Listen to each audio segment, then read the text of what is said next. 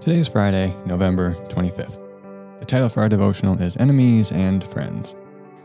Remember, for the remainder of our campaign here and in these 2 conference weeks, we have been exploring some different spheres of life in which the way of Jesus diverges from the polarized views of our day. We are all prone to thinking of people as either enemies or friends. We talked about this a few times throughout the campaign, but this topic is so important that I wanted to address it one more time, but primarily in spheres other than politics. Our friends are most often people who look, think, and act like us, while our enemies are those who look, think, and act differently than us.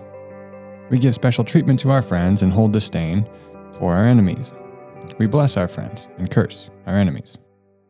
The way of Jesus, however, dissolves the concept of an enemy from the heart outward.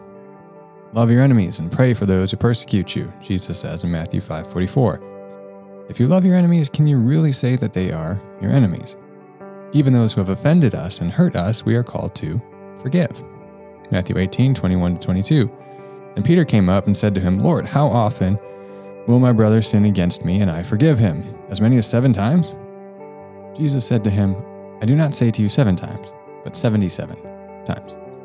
Now, the number 7 represented completeness or wholeness, so 77 times, derivatives of 7 implied like greater levels of completion or wholeness. So he's basically saying, forgive them as many times as they offend you or sin against you.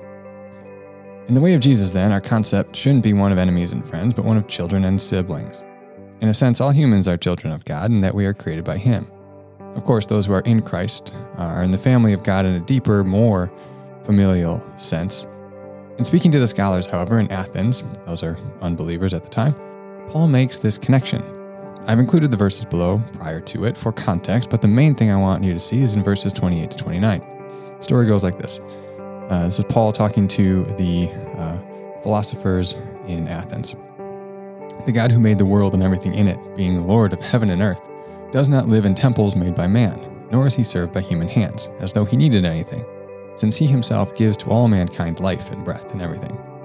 And he made from one man every nation of mankind to live on all the face of the earth, having determined allotted periods and the boundaries of their dwelling place, that they should seek God, and perhaps feel their way toward him and find him.